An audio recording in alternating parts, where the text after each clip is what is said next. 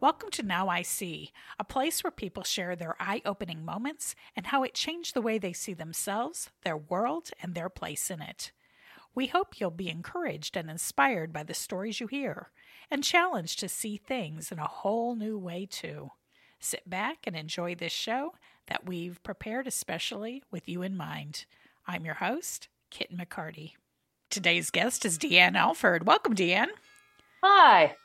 I am so glad you're here with me today. Deanne is a journalist whose articles tell the adventures of believers around the world. From the Badlands of South Dakota to the islands of the South Pacific, Deanne's stories bring awareness and inspiration to people around the world.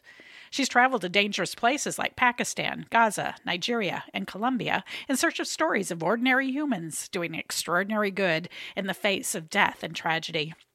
In addition to Circle of Hope and Village of Bridges, her latest book, Victorious, The Impossible Path to Peace, tells the story of the miraculous life and work of Russell Stendal, who was instrumental in brokering peace between warring political enemies, as well as breaking down barriers between Catholic and Protestant churches in the country of Colombia. Colombia has recently been in the news. I'm hoping Deanne will bring us up to date on all of that and tell us more about her work on our show today. Deanne, I see you as adventurous, passionate, courageous, grateful, and kind. How do you see yourself? Oh my goodness. I remember growing up in the hood. Today it's the poorest zip code in the state of Louisiana. And I wanted to get out. But before I knew I was poor, I remember in second grade learning about other cultures. And the first culture I studied with the second grade class was Hawaii, which of course it's part of the United States, but it is distinctly its own culture. And I remember telling my second grade teacher, I want to go. And she said, like you tell a second grader in your class, I'll save my money and we'll go. But I was serious, and that I've learned that's not a typical second grader response. It contrasts my son, James, never wanted to go anywhere. And that's kind of the case today. Even he's 21 and travel's not on his radar. But I was raised by a single mom with no support or care or attention from my father. So I ended up an angry mess because I knew he could help me and he refused. And so the older I got, the angrier I got. And I wanted to earn money to be able to pay my way and Mama's way off of DuPont Street. I was going to make it happen. And I would be rich and important, like Scarlett O'Hara vowed at the end of, I would never be hungry again. Of course, we were never actually hungry. God always protected us, even though my mother knew the Lord, but I didn't at the time. But what's interesting is I pretty much ended in contrast to the adventurous that you see me as, I pretty much ended up as a housewife and stay-at-home mom, one-off reporting trips to these places. And I remember one day in 2007 when I was working on Village of Bridges, and it just seemed futile. And I looked at, it was very different from what I had imagined writing, and I knew I was called to write novels or books anyway. And I yelled at God one day. I just got away from the computer. I yelled at God, what do you want me to do with the rest of my life? And I heard this still small voice. And he told me, go get your Bible. So I stomp into my bedroom. I had two Bibles. And, which Bible? He said, the red one. Well, the red one was in Spanish. And so, that's interesting. And I said, well, now what? And I heard this still small voice, pick up your Bible and open it randomly. Well, I'd always heard that's really not a good thing to do, but I was pretty sure that was what I'd heard. So I did open it randomly. And my eyes fell on the top left corner of the page. And the verse said, El Señor me dijo, toma una tabla grande y escribe en ella, which in English, it was Isaiah 8:1. And the Lord told me, take a big scroll and write on it. So I'm called to write. That was a confirmation of it. My mandate is moving people, pray, give, go, take action. Listen to God, do what he says. John 2:5 is an important scripture to me as well.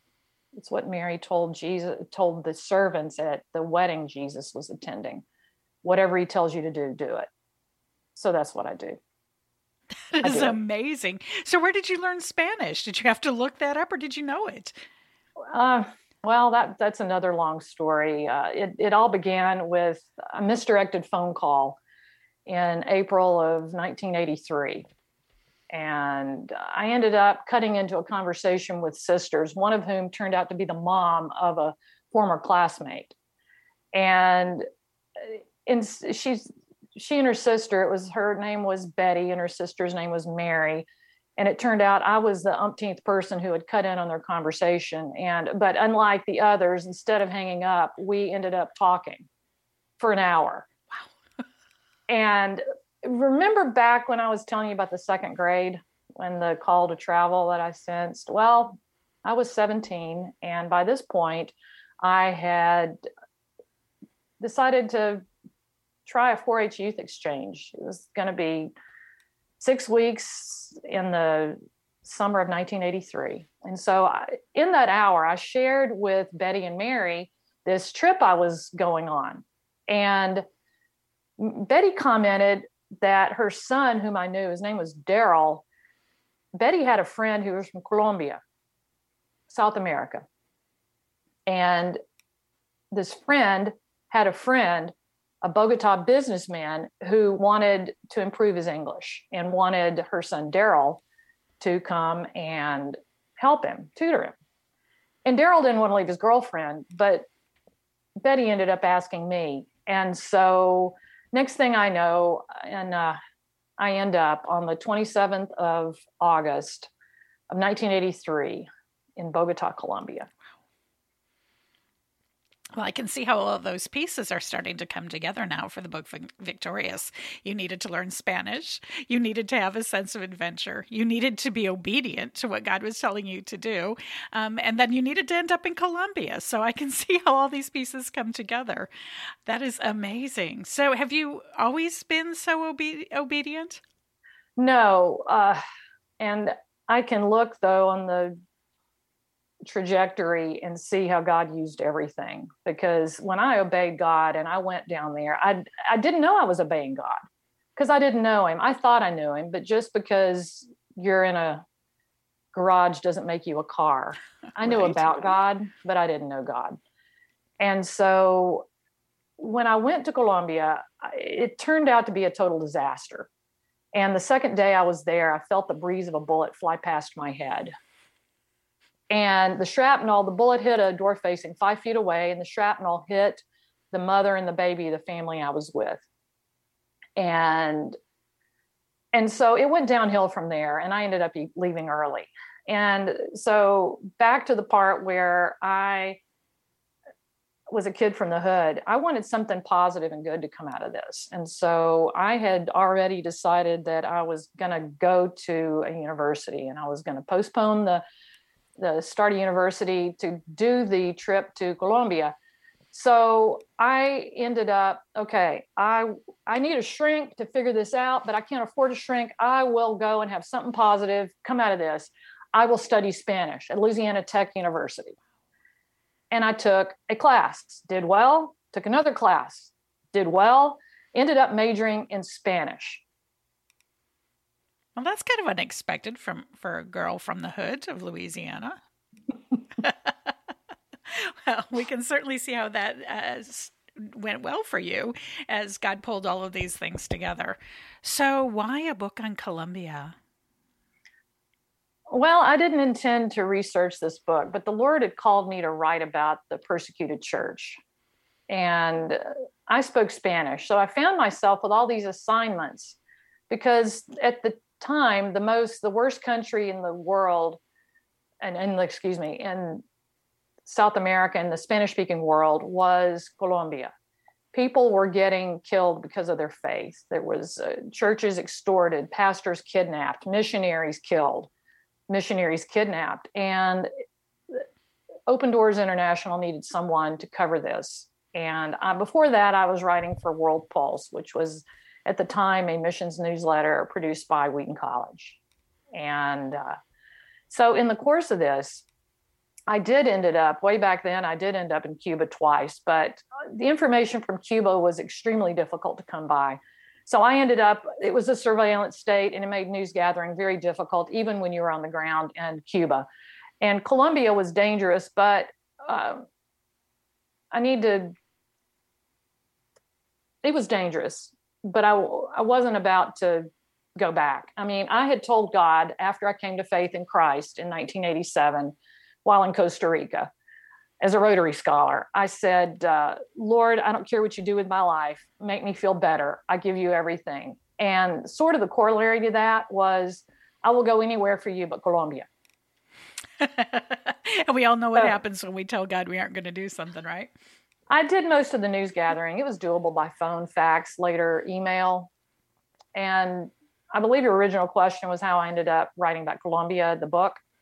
Okay, Victorious, The Impossible Path to Peace. In 2016, Russ recognized that I had done so much reporting from inside and outside Colombia and I had met him in 2008, and that I had an important set of experiences that had to do with his ministry, but it had to do with other ministries, Prison Fellowship, other ministries, YWAM, churches, pastors, Wycliffe Bible translators.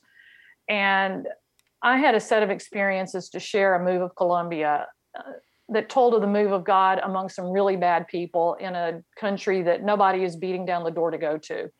And missionaries had fled except for him when the violence got really bad. Ray Rising was kidnapped in 1994. And at that point, Wycliffe decided to pull out of Colombia.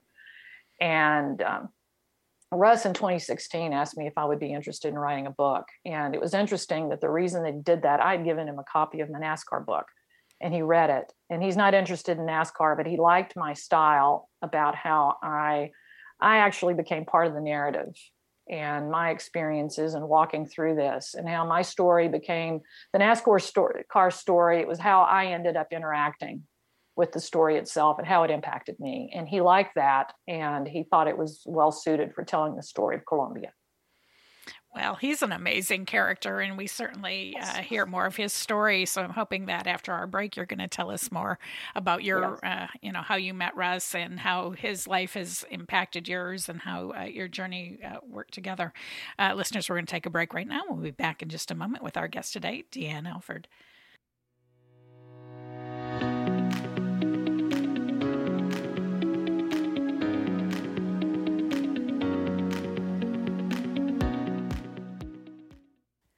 Isn't it true what Deanne said about random things coming together to bring us to where we are? I think about that whenever I think about how this podcast got started, the people who help bring it to life each week, and the people like you who keep us going with your words of affirmation and encouragement. If you haven't done so already, please share this podcast with someone you think would like to hear Deanne's story. Give us a good rating and review so other people can find us too. Visit us on Facebook at Kit McCarty, NIS, on Twitter at NowIC10, or on Instagram at nowic.media. You can find quick links to all of those on our website, nis.media, where you can catch up on shows and blogs you may have missed, or sign up for our weekly newsletter. Last week, Jody Nisnik, host of the So Much More podcast, gave us some great ideas for making space for God and starting the new year right. Next week, we'll hear from our friend Amy Opperly, who will make you laugh right out loud and will extend a special invitation to women in the Dallas area. Be sure to subscribe and you'll never miss another episode of Now I See. Now, back to our show.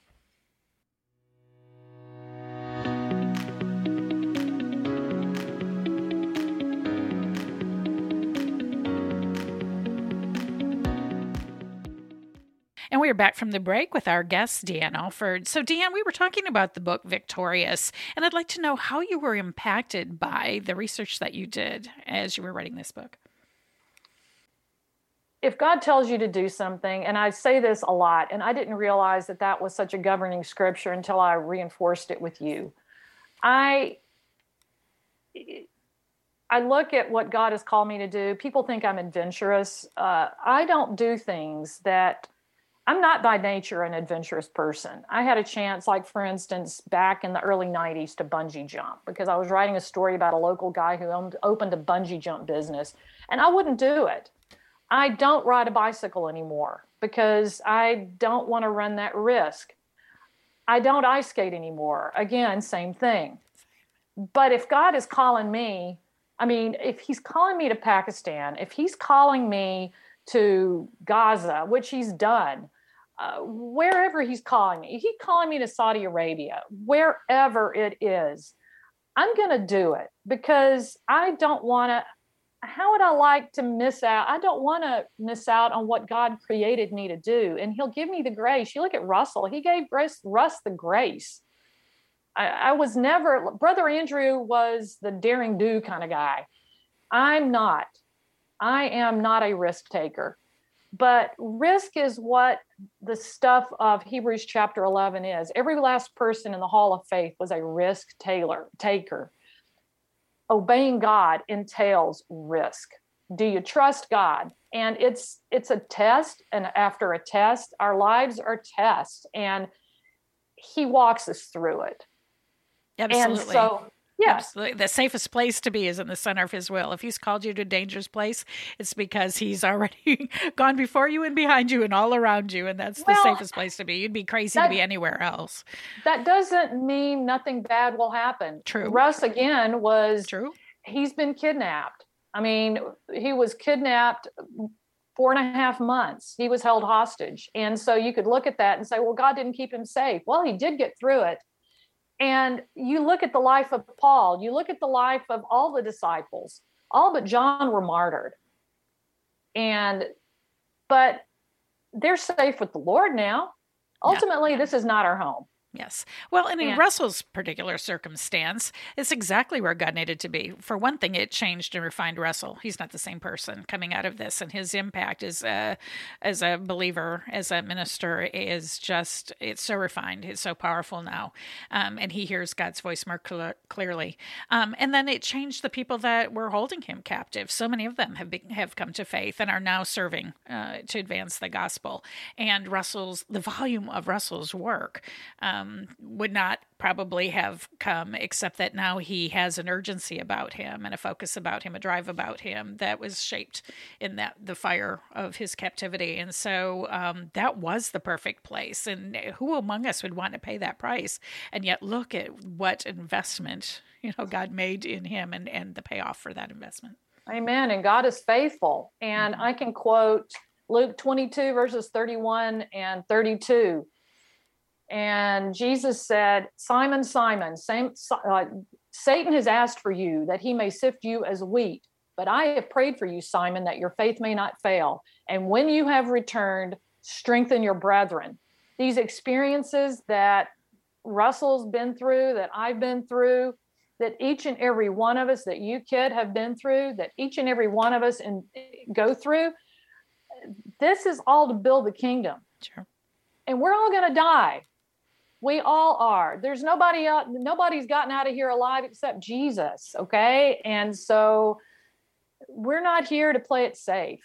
And good word. We're not here to play it safe in the things we're called to do. In things like riding a bike, I'm not called to ride a bike. I'm not called to bungee jump. I'm not called to ice skate. I'm not called to mountain climb. I'm called to go where he tells me to go. Mel, and I just love this fiery passion in you because it's taken you some great places. And so that was one of the ways that you were impacted by that is seeing passion of people who are serving around the world. And it certainly has fueled your ministry as you continue to do that. How are you hoping that readers will respond to the things that you're writing about? And not just this book about Russell and Victorious, but about the other articles that you're producing, weekly content. Russ is an example of how should we then live. He's not trying to play it safe. Prudent, yes. For example, when he learned Romania was coming for peace talks, he was ready to leave because the guy had tried to kill him for 30 years. And the chapter in Victorious details that meeting. So now Russell's trying to get 3 million Bibles into Venezuela. And that's where, since the mid-1990s, there has been virtually no printing or importing of Bibles. So my book speaks beyond Colombia to the world. If peace can through the cross can happen in this land that's synonymous with criminals, death, war, drugs, narco trafficking, mafia, guerrillas, paramilitaries, it can happen anywhere. Period. Anywhere. Yeah. There's no place that Jesus cannot go. Amen. So tell us a little bit about that meeting with you and Romania and Russell and the other parties. I wasn't there. Oh, okay. I wasn't no, it was. I thought I saw pictures of you at a press conference with them. No? At a no, that picture was of me at a lunch. That was the opening chapter of Victorious. I had lunch and we're sort of across a table because that's the way the waiters had arranged the tables. And it's also on the back cover of this picture here. Right? Okay. Yeah. Sure. It looks kind of like a press conference, but no, I was talking to Ivan Marquez and Santrich, and these are two of the four that are the top four of the former FARCs that are considered and I never conversed with El Paisa. I was just sort of stunned that I was there with him, and I've got pictures of him. And one picture, I was terrified. In fact, he asked me to delete a picture where he was with somebody in Havana that didn't want word to get out. So if he tells you to delete a picture, you delete it. I have no idea who he's talking to, but I honored that. And that was so I took two pictures. I kept one. Wow. It was him taking a picture of his girlfriend. Wow. That's crazy. No, it was his girlfriend taking a picture of him. But anyway, I would have been terrified too. But you have interviewed dignitaries, including former President Bush and many people. So you run in a pretty elite crowd, and it's amazing the access that God has granted you because you've been faithful to His call and because there's a story to tell. I don't like doing that. That is not my nature. I'm not a risk taker, but again, it fell on my lap to do it. Sure. Concerning George W. Bush, I decided right then and there, I did not like interviewing politicians. I felt in over my head. You can imagine what it was like to be around a bunch of gorillas. It was just unbelievable, but, it was interesting because I, again, look at myself as a stay-at-home mom, and I have a journalism degree and a lot of really interesting one-off experiences. But again, I look at myself, and I came out of the hood, which interestingly enough was training for this place. For being rough. Yeah, exactly. Yeah, it was out there. But if I had the choice to make, I wouldn't interview people like this. I would interview, it would not be no, I just feel sort of in over my head, if you will. But that's where the good stuff happens, though. When you respond in faith to things that are beyond your reach, and then you see God come through, that's where the good stuff happens. If you thought you could do it, you'd rely on your own strength, and that's not right. Where the power is. So the fact that God uses the most unlikely people in the most unlikely circumstances to accomplish the most unlikely things, and that's been the course of your work. The body of your work is that God uses ordinary people to do extraordinary things. So when our readers get this book, and it's available on Amazon and where else? It's available on Barnes and Noble and Apple, and it's on Kindle. The hard copy is on Amazon. Okay. And so it's on ebook platforms. That's a big part of the dissemination. And, well, I was lucky to get a hard copy handed to me by some mutual friends, and it's been a joy to read. So what are you hoping that people will do in response to reading this book? What do you want them to see? Everybody's got a different circumstance. Not everybody's going to be called to talk to the FARC or George W. Bush or whatever God's telling you to do, do it. I remember if peace through the cross can happen in one of the world's darkest places, it can happen anywhere. So if God has called you to somewhere, again, I have to say, may your response be what Mary's was in the second chapter of John. There is no one like Jesus, and you can trust him. He died to save me. He died to give me life, and I don't want to miss my destiny by holding back. Good. Matthew 16:25 says, he who wants to save his life will lose it, and those who lose their life for his sake will find it. And I do not want to miss out on what he created me to do. And in the course of interviewing, I was working on Victorious, and I was exploring, it was for a different book. It was about it was about Albert. It was going to be about Albert and faith healing. And then the Lord just moved me to instead include Albert in the Victorious book. But in the course of this, I met a Muslim background believer who, his name is Samid, and he came to Christ. He was an imam of a mosque, and he had heard about Jesus through an Assemblies of God university ministry called Chi Alpha. And the Lord started working in his heart. And one day he was in a terrible violence and got beaten. And he was dying in a hospital room. And he said, he prayed to Jesus to heal him. He was not expected to live. And he was in his hospital room and in the United States. And Jesus appeared in bright light in his hospital room and healed him. And 2 months later, he gave his life to Christ. And Samid's comment to me was, I have noticed that here, he's from abroad, from another country. I have noticed that here, obedience is optional. Yes. But for him, obedience is life. My spiritual dad, John Huffman, he was a missionary in Costa Rica. He says that every Christian at all times must be ready to do three things: preach, pray, and die. So make up your mind ahead of time what to do when you're confronted, especially with the last option. You make your mind up ahead of time. Well, that seems to be the theme that recurs through all of your stories, whether or not you say it. Those are the people you're interviewing, are the people who are prepared to pay it all, to pay the highest price. And it's so great to be able to read those stories. They're so encouraging and inspiring. And I believe that in these difficult days, God's calling his people to do exactly that. And we, as American believers, would be wise to do it.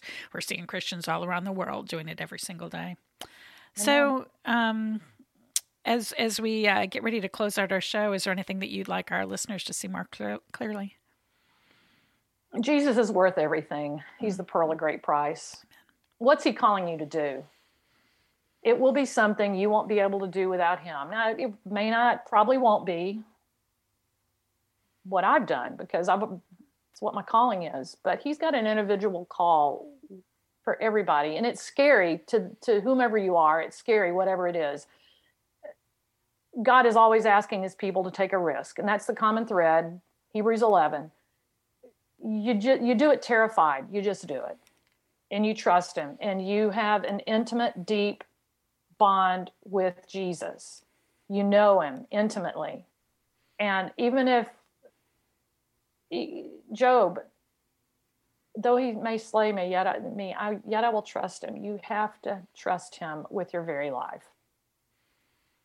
Amen. Amen. As we close out the show today, would you pray for people that are in the position of making a hard decision like that, a hard decision whether or not to obey? Oh, Father God, Lord Jesus, I just thank you for this opportunity to pray. Thank you for this opportunity to walk with you. Lord, you've called each and every one of us to walk in confidence and just believe. Walk in confidence that you do hear us and your hand is upon us and you do have a destiny for each of us. And Lord, you're just calling us to believe. Just believe. You want us to believe your word. You want us to believe your promises. You want us to believe your son. You want us to believe that you are able. You who have called us will do it. Through us, we are your hands and feet. So Lord, I ask that you would empower each and every listener to hear that voice and to trust Jesus with everything they are and everything they have, to trust Jesus wherever they are in their journey. Lord, take them up to the next level. If they don't know you, Father, just pray a simple prayer, Lord. Lord Jesus, reveal yourself to me. And Father, that you will receive the heartfelt cry of each and every one of these listeners. And right where they are, just obey.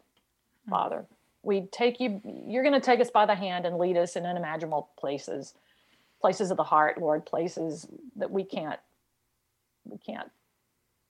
imagine or think. So Lord, bless this podcast, and may it serve to build your kingdom and glorify your name, that you be lifted up. In Jesus' name. Deanne, thank you for that beautiful prayer. And listeners, if you want to know the secret to how to be victorious, you can do what Deanne just told you to do. Turn your life over to Jesus and do whatever he tells you to do. Thanks. We'll see you again next week. We're so glad you were able to join us for today's compelling story. You can find out more about our guest today by reading our show notes or visiting our website, nis.media. You can also find us on Facebook, Twitter, and Instagram. Special thanks to the team at Headset Radio for their technical expertise, and to Becky Salazar for our bumper music. See you next week.